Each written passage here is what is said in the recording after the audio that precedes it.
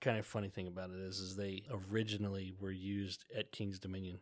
King's Dominion had a water park, not like the water park you're thinking of where the slides and everything, but it was like a big lake where they pulled skiers and they did like entertaining things there. Was this back in the days of the safari park? Yes, exactly. Back in the 70s, that kind of thing. And these were used to pull the boats around and get in and out of the lake. So interesting. Yeah, it's just kind of a little tidbit there.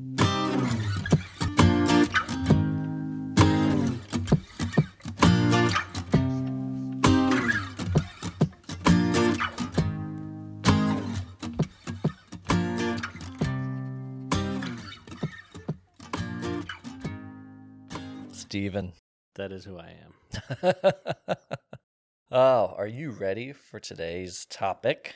Yeah, I'm all over today's topic, actually. I love talking about this stuff. Well, might get a little controversial. I mean, we seem to have a difference of opinion for a change. Normally we get along and we have similar ideas, but I guess to kind of start things off here, for anyone who hasn't heard, Volkswagen is going to be bringing back the Scout. Oh, the Scout. And for our audience that is below a certain age or just doesn't know a lot about vehicles, can you tell them what the Scout was? Well, yeah, Scout was. Originally, the Scout was from the International Harvester Company, who did tractor stuff from the 1800s down. And then it's just after the war they came out with, World War II, I would say the war, but they came out with the Scout 80, which more people would be more familiar with the look of the original Bronco, the little tiny, square body thing. It looks very similar to that. Yeah, and, Ford just brought back the Bronco. Right. So that's something that a lot of people are probably familiar with because they kept a lot of the fairly original lines on the newer Broncos as compared to the old ones. Yeah. I was very impressed by it. Yeah, I feel like maybe size difference is a little kind of off. But it's got to be a little bit bigger. Yeah. But, especially when you start getting into like safety equipment and things like that, you're going to have to beef it up a little bit. But the Scouts, though, that most people if they know about them, they know about the Scout 2s. And, that's what my dad had. I had two of those also. And it was a little bit bigger. It's more like your Bronco, like your full-size Bronco. Okay. And I'm using Ford because a lot of the parts were interchangeable between the two. Oh, nice. Yeah. Okay. Crazy capable, like very, very capable. The old 80s and 800s. So there was an 80 and an 800 series, but those were both short body. And they came in originally with little 4-cylinder, basically tractor motors.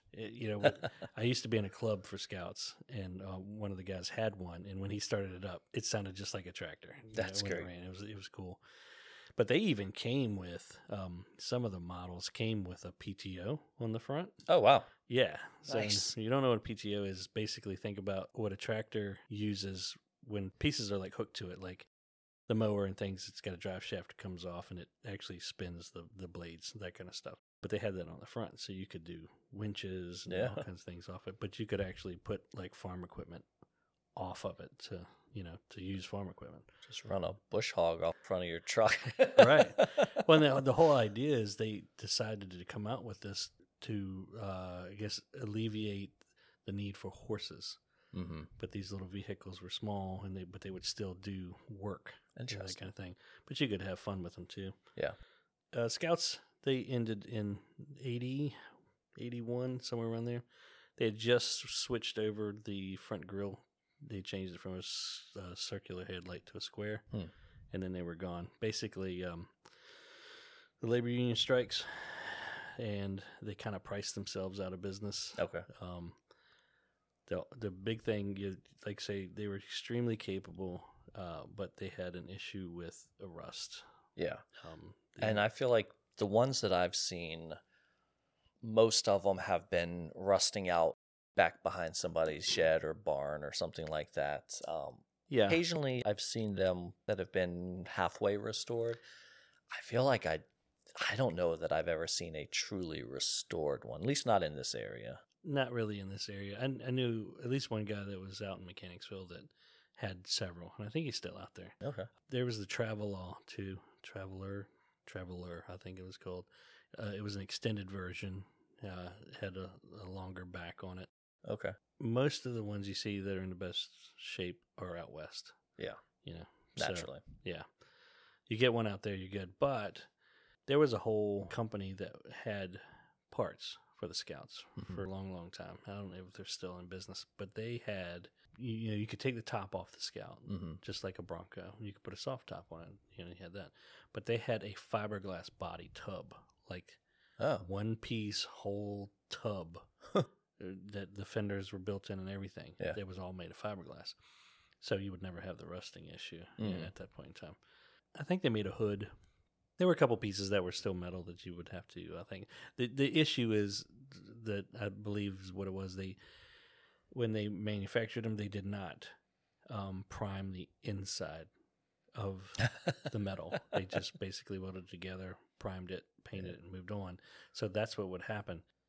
People would use these things for what they were made for. Yeah. Go have fun, drive on the beach, drive down the trails.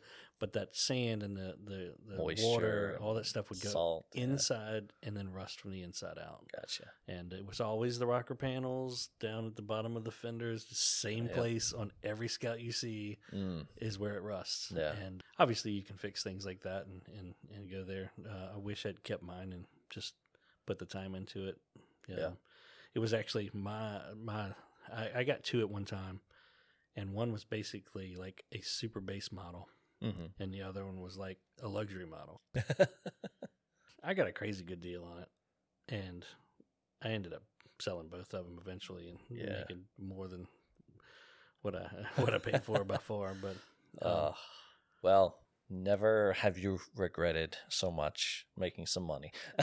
Yeah, absolutely. I really wish I had them. Kind of looking on the screen at the concept of the new ones from Volkswagen, and they have a truck version and the SUV version. The SUV version is very close to the Scout 2. I'm pretty impressed by that. Well, and so kind of getting back at this, I think I sent you an article talking about the release. And so for anyone who doesn't know, Volkswagen is going to be releasing the Scout as its own brand of purely electric off-road vehicles. Yeah. And you weren't very pleased with Not that originally. I wasn't pleased with it. It's just that I didn't think, because I know the capabilities of the original Scouts. I mean, they were like super tough. They solid axles, some of them had Dana 60s in them, that's a very tough axle, and easily lifted, and you could just do so much with it. So I'll just and it's anything new now. My Jeep is a 4-wheel drive. Well, but it's front wheel drive, and then if it needs it, it pulls the back the rear wheels in. So it's like opposite of how things actually should be for 4-wheel drive. Yeah. So it's I know it's not as capable by any means, but when you get your mind set on something like that and you get excited about the idea that somebody's going to bring it back, you go, I just hope they make it as capable as it was. Yeah, and I will say, looking at the renderings, like they're keeping a lot of that classic styling, but at the same time doing a pretty good job of like modernizing it. And it kind of like we were saying about the new Broncos, like I love the look of the new Broncos. They seem pretty good. I know one person who has the smaller one, but not a long term. I mean, they haven't been out that long, so I don't know how they're going to perform long term. But when I looked at it, I immediately thought about Rivian with the R1T and the R1S. Same concept, truck and SUV, fully electric, built for off-roading. And everything I've heard about them has been great, other than the fact that the company's not thriving just yet, Right. So there is that.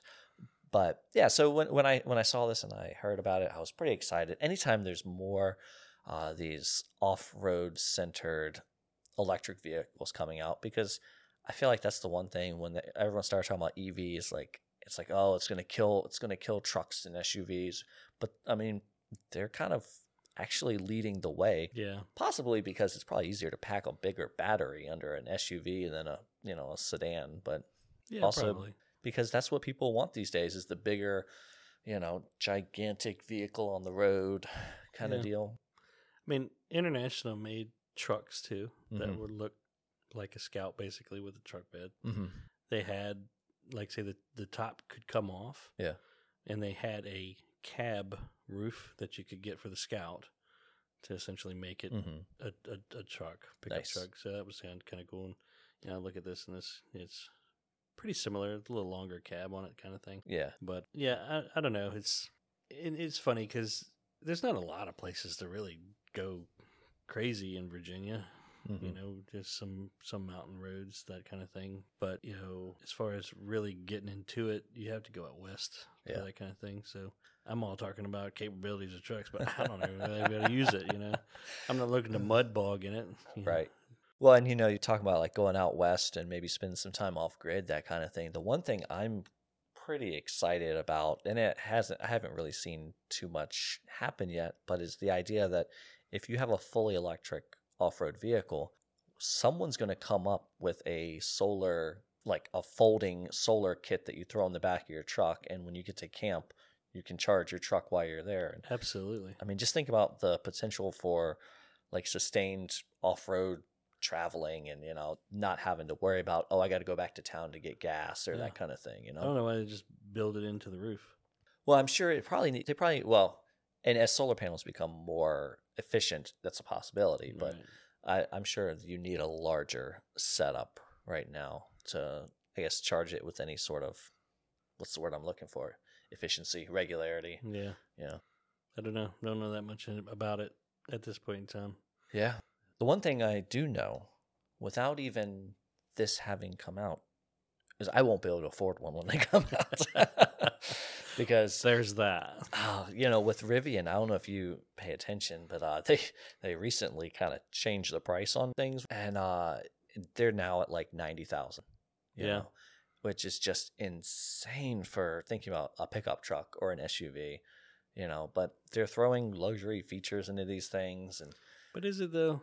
I mean, I've driven down the road and looked at trucks and been like, "Oh, that's nice." And you like where they post it on the window what it is, and it's like $75,000, and I'm like, yeah, yeah. Oh my god. Well, it's kind of funny because So, every now and again I daydream with someone else's money. I don't know who, but not mine. And so I've been wanting to get another.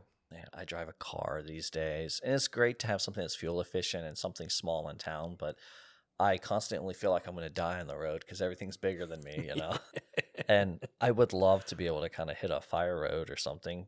So I've started looking at just like, basically my criteria is like anything 4-wheel drive or all-wheel drive with a little bit of clearance, and that can pull a trailer. I need a trailer hitch. So I started just kind of looking at things, and I used to have a Tacoma.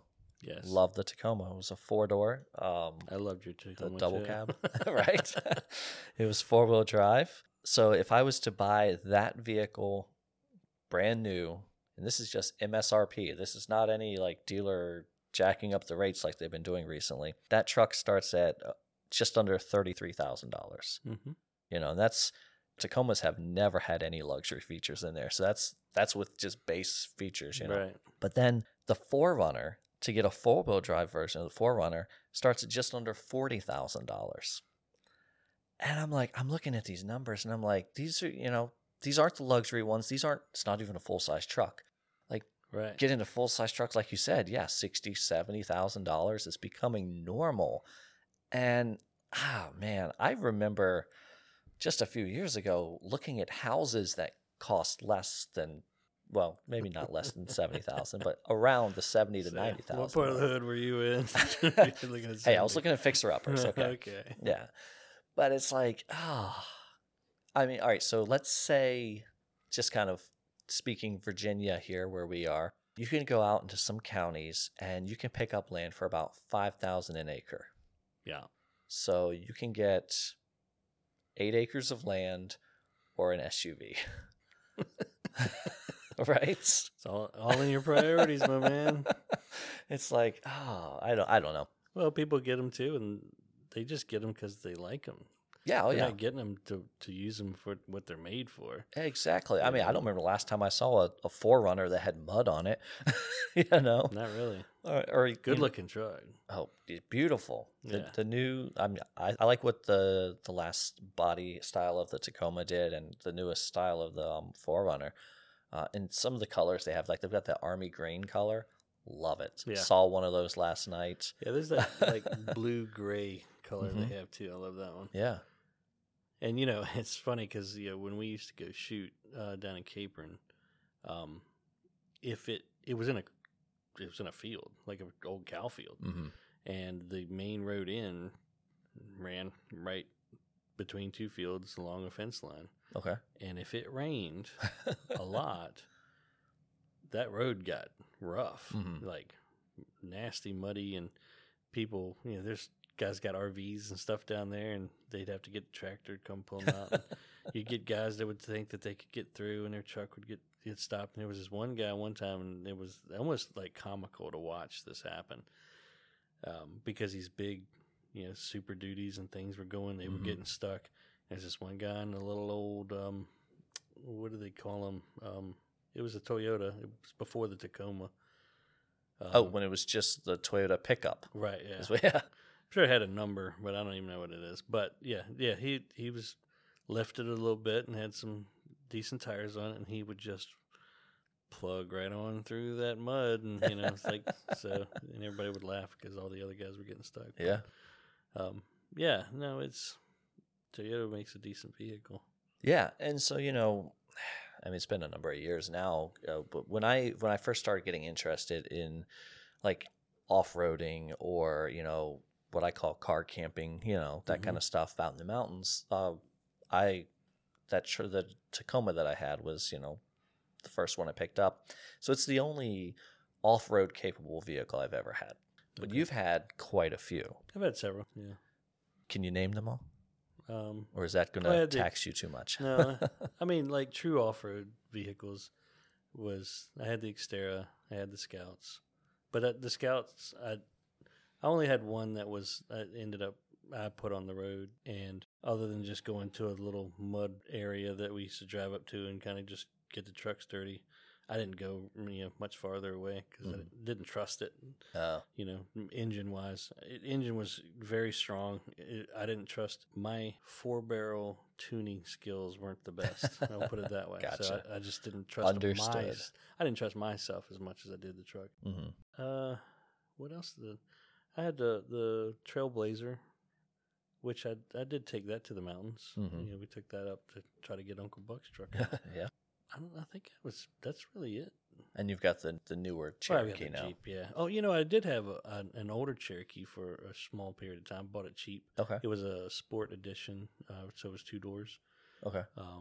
We took that out to the beach a couple times and that kind of thing. But I bought it cheap, turned around, sold it. Used it for a while and turned around, Yeah. sold it. Maybe that's it. I don't know. I've had a lot of cars over the years. Well, and it used to be easier to kind of pick up something cheap and either turn around and flip it or just keep it as a toy kind of. But Yeah. not these days. With the used car prices the way they are, I imagine it's difficult. And when the reason I started looking at newer cars was because I was just searching for like used Tacomas, that kind of thing. And I forget where I had my filter set. If it was like 20 grand or something like that. And I couldn't find anything under that price anywhere around. And I was Right. like, well, if I'm going to spend more than that, I might as well start looking at, newer ones. Which, again, shopping with someone else's money. Imaginary money. Window shopping. Yeah, exactly. No harm in that. Yeah. Yeah. My dad, I grew up with my dad just doing that. Mm-hmm. He bought used cars. He bought a car at a dealership one time and had a horrible experience with the whole thing. Okay. It kind of basically was a lemon. Mm-hmm. Ever since that, he said, no more. I'll never do that again. And he Yeah. didn't. He never bought another thing from a dealership. So that's how I grew up. But as I got older, I saw the benefits of having a newer vehicle, Mm-hmm. from a dealer, had a warranty, things Yes. like that.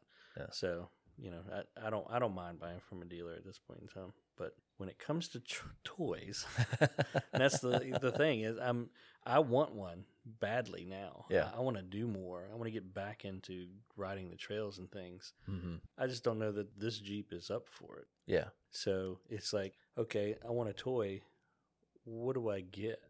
Mm-hmm. Because you go back and get something cool and old, but then you don't want to take it out because you don't want it to get messed up too bad. Well, yeah, that's You catch know, 22. You so- don't want to go too far back. Right. But you want to be able to, to modify it, Mhm. make it more capable, things like that, or make it to where you can camp in it.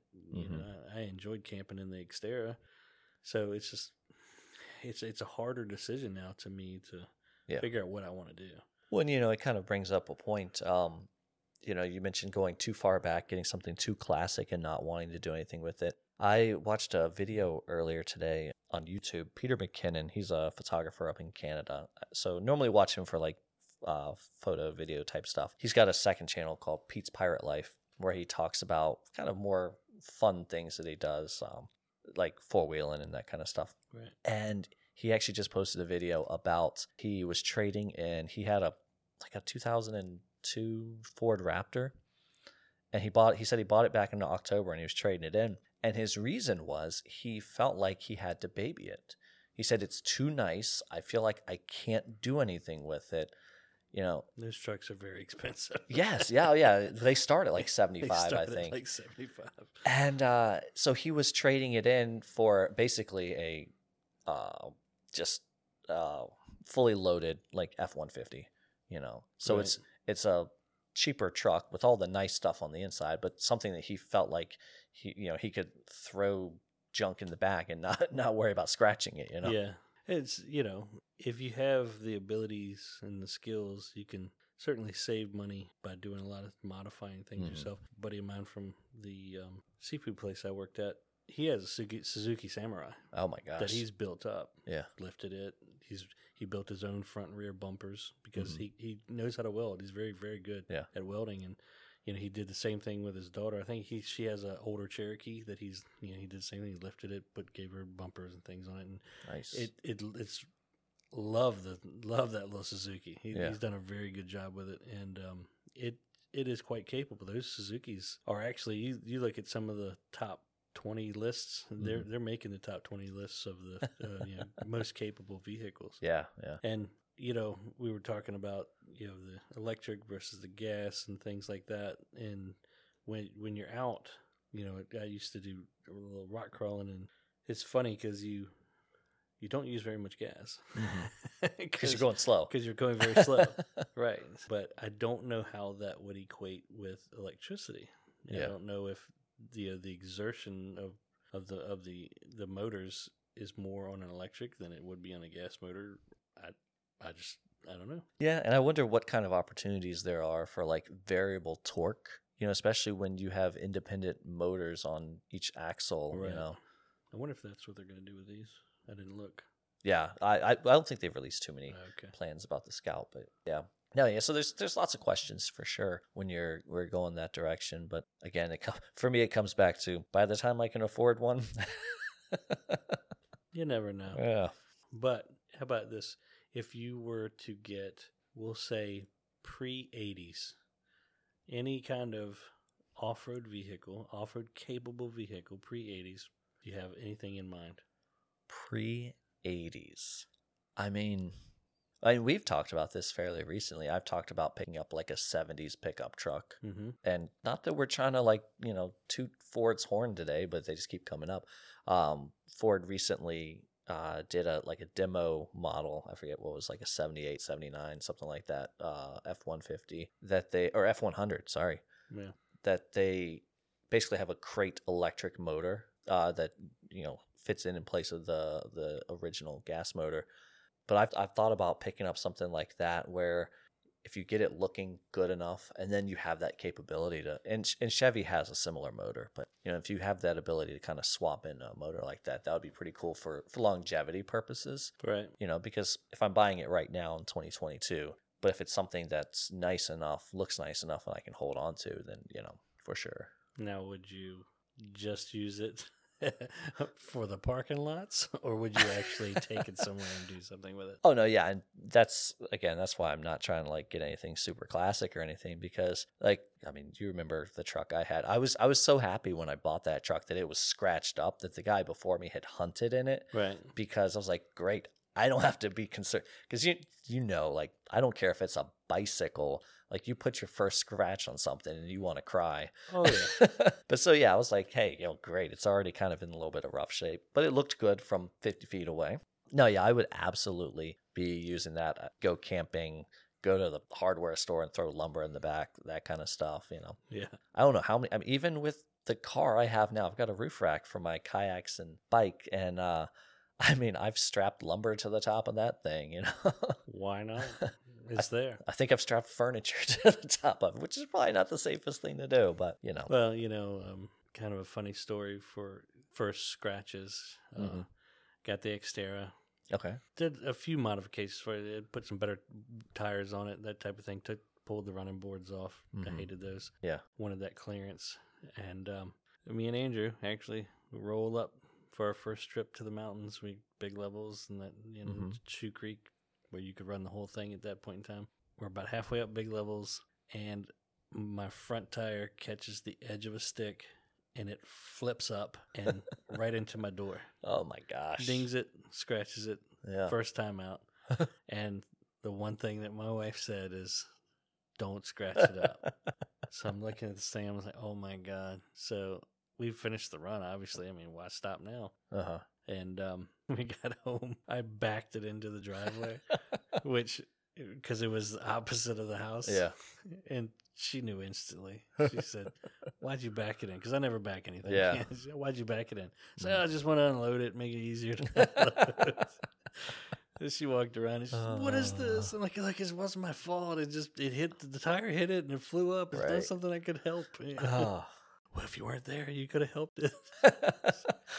So, yeah. You should have said it happened on the interstate or something. Yeah, flew up from a trailer. I don't know. But yeah, no. Well, it's like my buddy Jason, he's messed up a few trucks out in the mountains.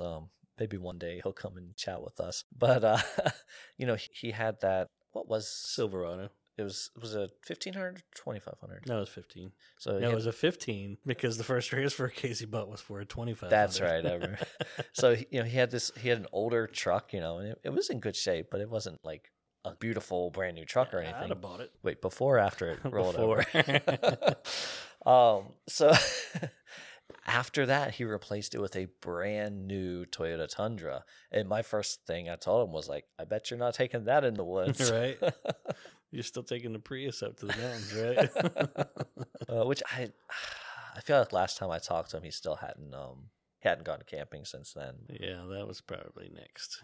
But that's one of the only roads too that you can really call off road. Yeah, that stretch up there. Yeah, you've got Reddish Knob and then Flagpole Knob. Mm-hmm. Well, I'll say this that I know about. Mm-hmm. But there's a lot of like northwestern Virginia, like beyond Winchester kind of thing along that edge that I've never really explored. Yeah. So From stuff up there. From my understanding, once you cross into West Virginia, there's a lot more. And then maybe like southwest down below Roanoke, there might be some down that way too. I mean, they're fire roads, Mm-hmm. is what they are. Yeah. And you have to,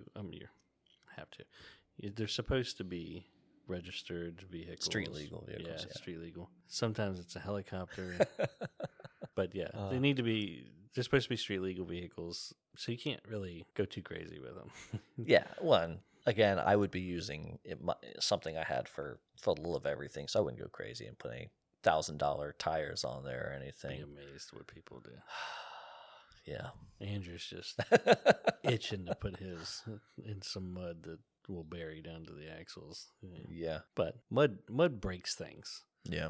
I've seen the trails break things, but because people were doing things, guy we used to go with all the time with the Xterras, he had a Cherokee, one of the older ones, and it was nice. It was lifted, and he did a really good job with it. He had a basket on the top. He had the high lift jack. He had everything he needed, and his his rear drive shaft twisted.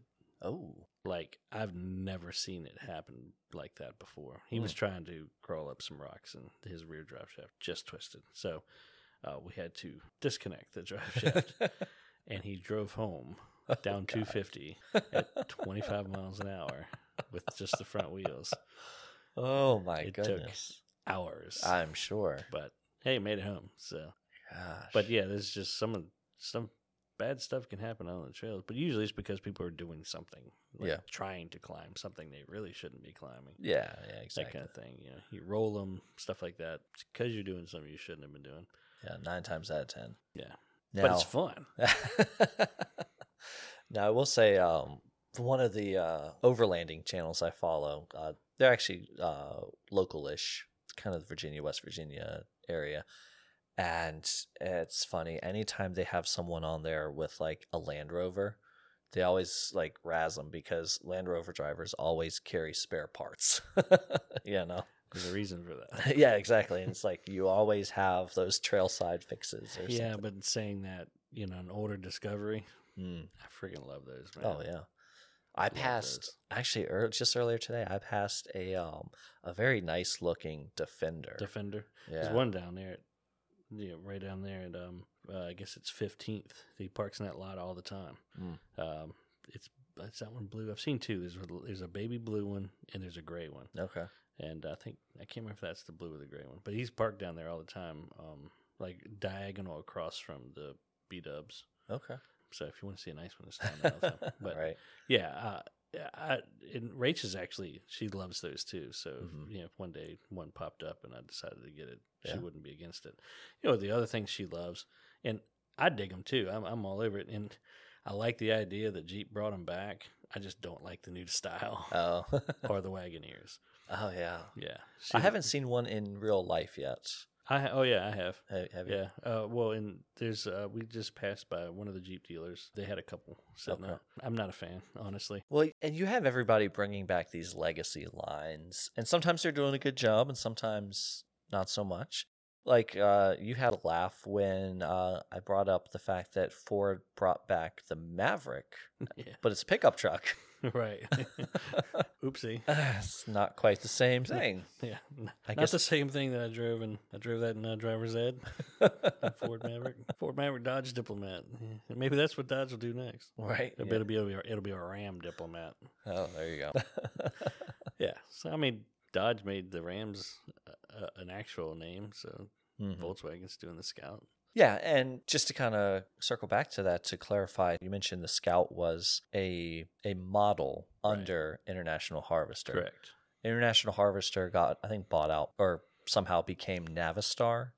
Volkswagen Group, the umbrella company over top of like what we know as VWs, purchased Navistar. So they own what used to be International Harvester.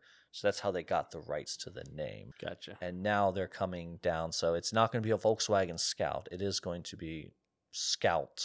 Yeah, it'll just have whatever model number. Yeah. Or name. And it'd be cool they did numbers. Yeah. Well, I feel like if your make is Scout, like I don't like to say like yes, this is my Scout Defender or something. That would be kind of weird. But if it was like a Scout 86, like that sounds a little better. Right, yeah.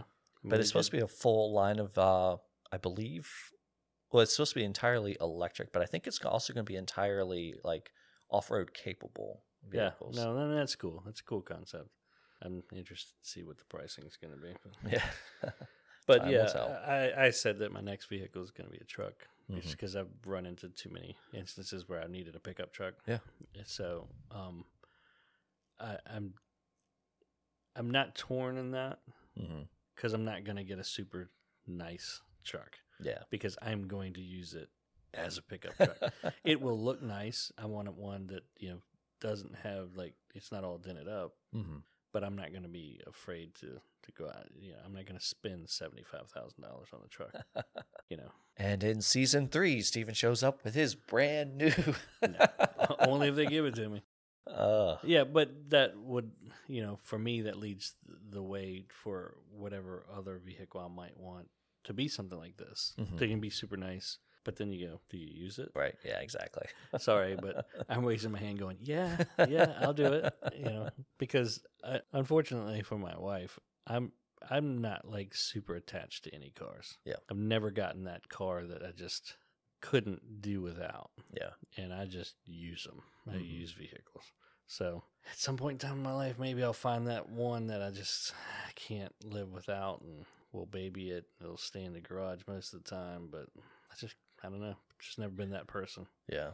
And maybe from the whole, the way that my dad just would buy a car and use it, and then it would break down and he'd get rid of it, get another one, whatever. But Well, but I feel like that's a healthy way of looking at things to an extent, because I do know people who are super protective of their vehicles. They've purchased a very expensive vehicle, and it can be an issue sometimes, oh yeah, And I've never really been the kind of person that's like, oh, clean your shoes off before you get in my car, please. Like, right, I mean, I told you I use my sedan as a as a truck basically. exactly. So it's dirty more often than not. But yeah, there's I don't know if you ever heard of the Minimalists, but they have a brand basically around minimalism, Mm-hmm. and their catchphrase is "Love people, use things." Yeah, Not the other way around. that's the other way. Yeah, yeah. I've seen those guys. Yeah, and so I feel like that is a healthy way. You buy a vehicle to use it, and just to kind of I guess clarify, like when we're talking about like off-road capable vehicles, like sometimes like the use for a truck or an SUV isn't even necessarily going off in the mountains. It's bringing home a piece of furniture from the store. Right. Yeah, Yeah, and that's exactly the use that I would be talking about more than anything. Yeah, and You're out and about and you say, "Oh, I'd like to have this or that, and yeah. it doesn't fit in your car, obviously. So then you go, "Well, I could rent a truck." Or, Right. Or like, there's trailheads and there are water accesses that are, down a gravel road that is just not well maintained, that kind of thing. So you want something maybe a little ground clearance or something like that. So like there are definitely some other purposes. And most of my off-roading experience from a young child to basically adulthood was beach. Mm-hmm. Driving on the beach. Oh yeah. I don't remember too much of going out with my dad and them and finding the fire roads and things in the mountains. Mm-hmm. We would go down mountain roads, but Okay. they would be paved mountain roads, Yeah. and that kind of thing, or something like Crabtree Falls, where Yeah. you really should have a four-wheel drive vehicle to go up. But I've definitely seen Yeah. cars go up and make it up Mm-hmm. there. It's just it gets a little thick on the gravel. Yeah. So Oh yeah. I mean, the last time I took my truck down to camp down near Switzer Lake on a forest, fire road, and a little Honda Civic came driving past my Oh, yeah. campsite. yeah, definitely. And I'm like, wait, I crossed water twice. Yeah. It's amazing what people will do in their vehicles. Yeah. But, Or like the last time I drove up to Mount Pleasant. I mean, that's not a very well maintained road. right. And I was in the Jetta, and so I was just like, I need a more capable vehicle. Right. It's like you just feel more comfortable. It's a Mhm. comfort level when you Yeah. get to that kind of thing. And yeah, I took the Mercedes on that road. Yeah. And I went, okay, this is sketch. Yeah. But, the last time we went, I don't remember what I took. Maybe we didn't take the Equinox. I don't remember what we took last time, but it was just a lot more comfortable to take it up there. Yeah. It must have been the Jeep. It had to be the Jeep. Okay. Because I don't know that I would have felt more comfortable in anything else at that point. But yeah, you mentioned the beach, and were you the one that was telling me that it's getting harder and harder to find places you can actually drive on the beach? Well, without a permit. No. Like a lot of the Outer Banks now, you have to have a permit to go out where it was all.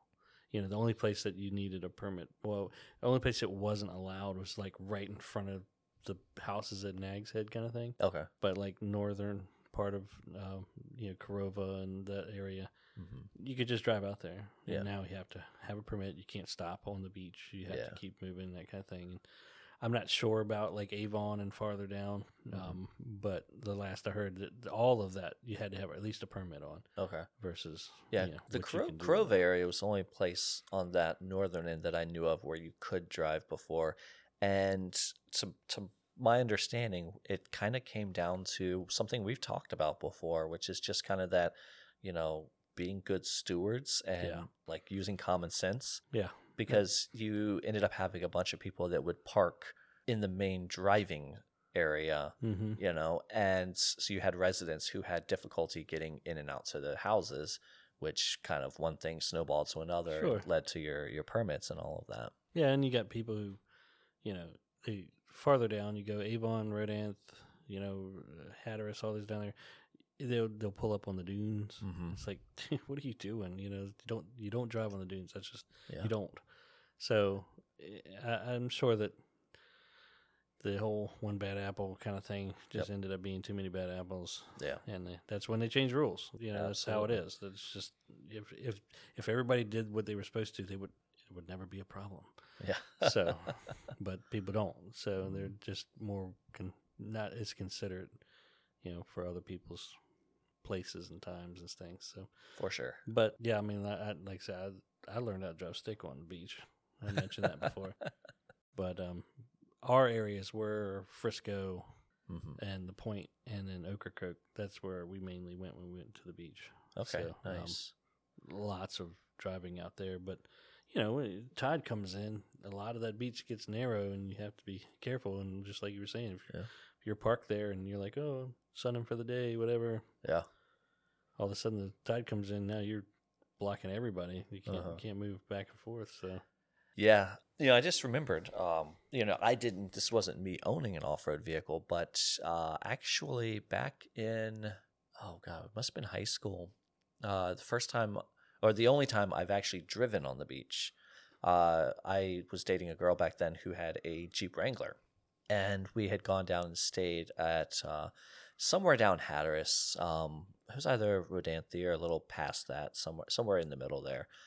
And we had gone down to one of the vehicle access points and did some driving on the beach. And it was actually kind of a funny situation. You know, at that point, I knew nothing about off-roading. Zero. yeah. And I believe she was driving, and we got stuck in the sand.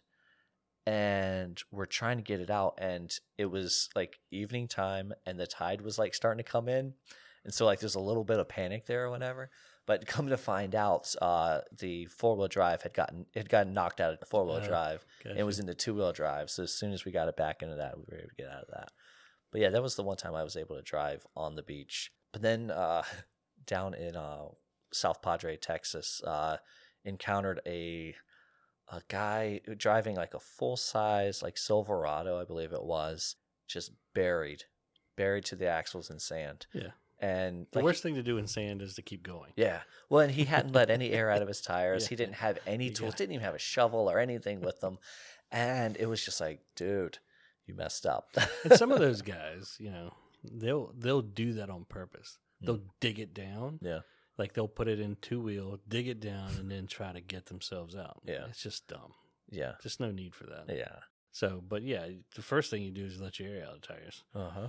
You know, and you should bring a compressor with you so you can pump it back up. Right. And maybe have like a shovel or something. yeah, a shovel's nice. I mean, you don't have to have it, but it just makes things nicer. Yeah. Because you end up having to pull a lot larger volume of sand out in front of where you're at. Yeah. I can't tell you how many people I've towed, like, gotten unstuck from the beach. Really? Dozens. And it's just because, and I've found some wood. I've never been stuck on the beach, but it's because my dad showed me how to drive on the beach. Yeah. And when you're driving on the sand like that, the first thing you watch out for is hopping. Because if your vehicle starts to hop, Okay. you're digging.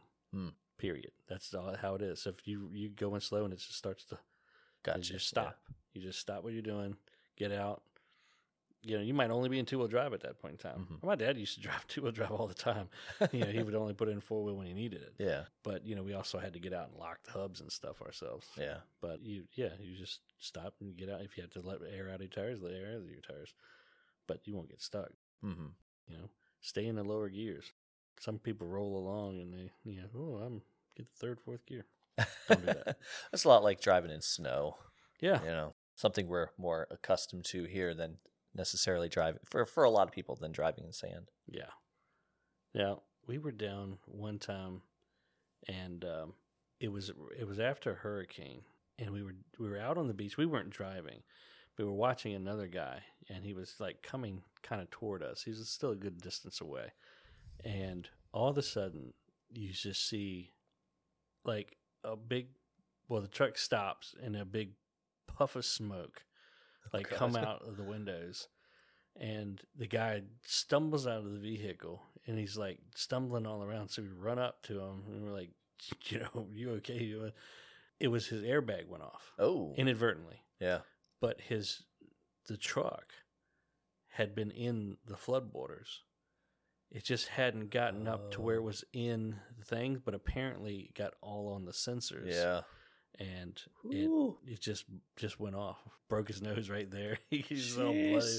But it's just like you're all alone on the beach, and all of a sudden happens. You're like, what the heck is going on? Well, that's it kind of reminds me of so we're talking about older vehicles versus newer vehicles.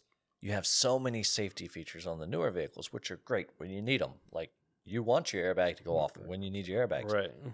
The Chevy Colorado, the smaller truck that they brought back, they brought out a model a number of years ago that was like off-road capable. It was very clearly targeted at Toyota Tacoma, we're coming for you. Right. And then you start seeing all these stories of people like taking them out on the trails. And there's I guess it's like a tilt sensor. So side to side, if you tilt too far, the side curtain airbags would deploy.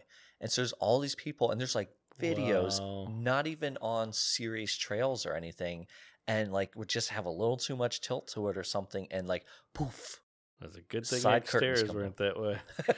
So we had gauges on our dash to tell us how far over we were. Like, right on the edge there, buddy. But yeah, oh wow, I hadn't heard about that. That's a lot crazy. of people were very upset because they build it as, hey, this is an off-road capable vehicle. Yeah, and then like people driving to the trailhead, like, here go my airbags. It's like, oh, that's bad. yeah, no, I mean, yeah, the safety stuff is nice, but not when it goes off and you're not expecting it. Yeah, but yeah. That was you didn't have that in Scouts.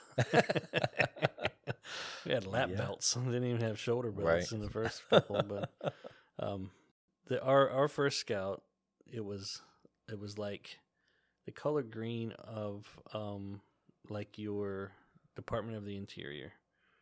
Okay. It's kind of that minty kind of green. Okay. White stripes, white rally stripes, and white top. And beautiful truck. Yeah. Beautiful truck. Then my brother rolled it. Oh. Yeah. So he rolled it, destroyed the top. My dad he had just bought brand new tires on it, right? Mm-hmm. He bought it back from the insurance company for less than what the tires cost. So, and he knew the vehicle itself, the main body of the vehicle was, as far as sound, it was fine. Yeah. And the body of the truck would have fared much better, but the tow truck driver, instead of just flipping it back over, he drug it. Oh man. And then flipped it back over. So like one side just got really kind of messed up. So that truck ended up being basically 4 different colors. We had a dark green door, we had a yellow door, we had the light green, and everywhere, because my dad pulled the dents himself, and then he put this rust preventative on it, so it was brown. So everything like that was brown. Yeah. And then we put a soft top on it, and it was a black soft top. So wow. It ended up getting dubbed the Bullfrog. The Bullfrog. And the Bullfrog, I actually wrecked the Bullfrog later on when I was messing around down near where my dad lived, and it's a dirt road, and I just got on it in a curve and ended up into the trees. So didn't do that much damage to it, but it's just such a cool vehicle. Yeah, just such a top. Take the top completely off. It's a total convertible.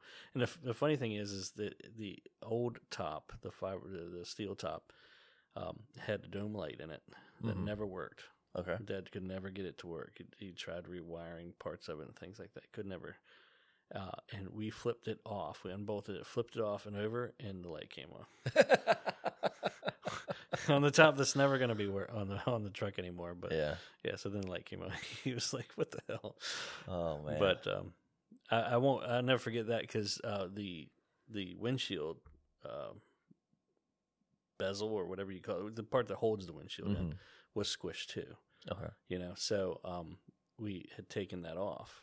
And he knew the guy in Mechanicsville, and he was getting a bunch of parts from him to do things with it.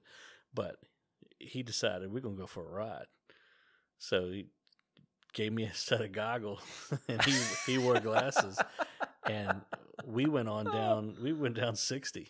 Wow.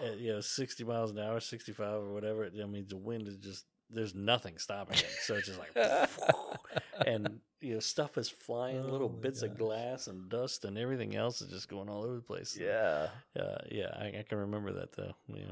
My dad had the biggest smile on his face when we were riding down there. He was having a ball. But we got a new windshield thing, got a soft top for it, and then he had that thing for years. And I guess when it finally was just beyond the point where he wanted to mess with it, he ended up getting one of the older model 2-door 4Runners. Okay. So he loved that truck. I didn't like it too much. I didn't like the way it sat, but it was a good, capable truck too. Yeah. Well, and again, I feel like there's something to be said for a capable vehicle. Yeah. And there's a lot. Like Subaru's got some decent, like, was it Crosstrek, I think it's called? The Crosstrek, even the new Forester looks nice. And new Forester looks bigger too. It is, yeah. Everything gets bigger every year. That's what I was good. You were mentioning that Colorado. Yeah. And now the Colorados are even bigger than they were when they first came out. It's just like, why can't you keep a small truck? Like, even back when I bought my Tacoma, I was like, the newer Tacoma is almost the size of the older Tundra, Right. I like that older Tundra. Mm-hmm. Yeah, and I really like it because it's kind of I would call it a mid-size pickup. Right. But it had a V8 in it. So I wanted that size with that power. Yeah. So honestly, that may be what you see me buy. Is one of those. But, now you look at like the new Silverados. I mean, the tailgate comes up almost to my face, It's just everything is supersized. And yeah, I don't know. I don't know how I feel about it. I look at some things like the Suburbans, the new ones are like school buses. And it's like, unless I had 7 kids or something, I'm not sure that I would ever want anything like that. I don't really have a need for it. Andrew has Suburban. Mm-hmm. It's an older one. Yeah. But, it's jacked up 5 inches or something. He has big tires and stuff. His Silverado is a big old monster. It's everything he's ever wanted, diesel and all the other stuff. And sometimes, I'll go with him and I ride and I'm like, I love this truck. I love the way it sounds. I love the way it looks. And then I think about it and I'm like, I have to jump up into this thing every time I get in. Right. Do I really want to do that with myself? So part of me, yes, I'm like you. Is like, what do I really want? Yeah. And I guess what it's gonna boil down to is when I actually go to get one. Yeah. And I just go, what am I gonna do with it? Exactly. So. Yeah. And I think having something older that you can kind of beat on a little bit is perfectly acceptable. I think so. I think in my mind, what I would rather have is a truck that I could do that. And just use it as a truck. Reliable, obviously. Looks decent, but I can use it for that type of thing. And then a car that's more fun. Yeah. Just because you need a little fun. Absolutely. Yeah. So, I don't know. Yeah, well, I mean, hopefully there's a part 2 to this conversation. Hopefully Steven shows up with the truck and I show up with, I don't know. I might show up with a Scout. Well, I'll start playing the lottery tonight. Yeah, well, that's going to have to happen. But. Yeah, exactly. But I think, I don't know what else to say about that. No, I could ramble for days on it just because I'm not attached to any particular vehicles, but I love vehicles. I love cars. And I could just talk about stuff forever. Yeah. So, and we don't want to do that. No, not at all. We're just going to say goodbye. There you go. But you know what we say around here. That's right. We'll see y'all out there. Thanks for listening to Explore the Everyday. Your hosts were Travis Fellows and Stephen Bowling. This podcast is produced and edited by me, Travis Fellows.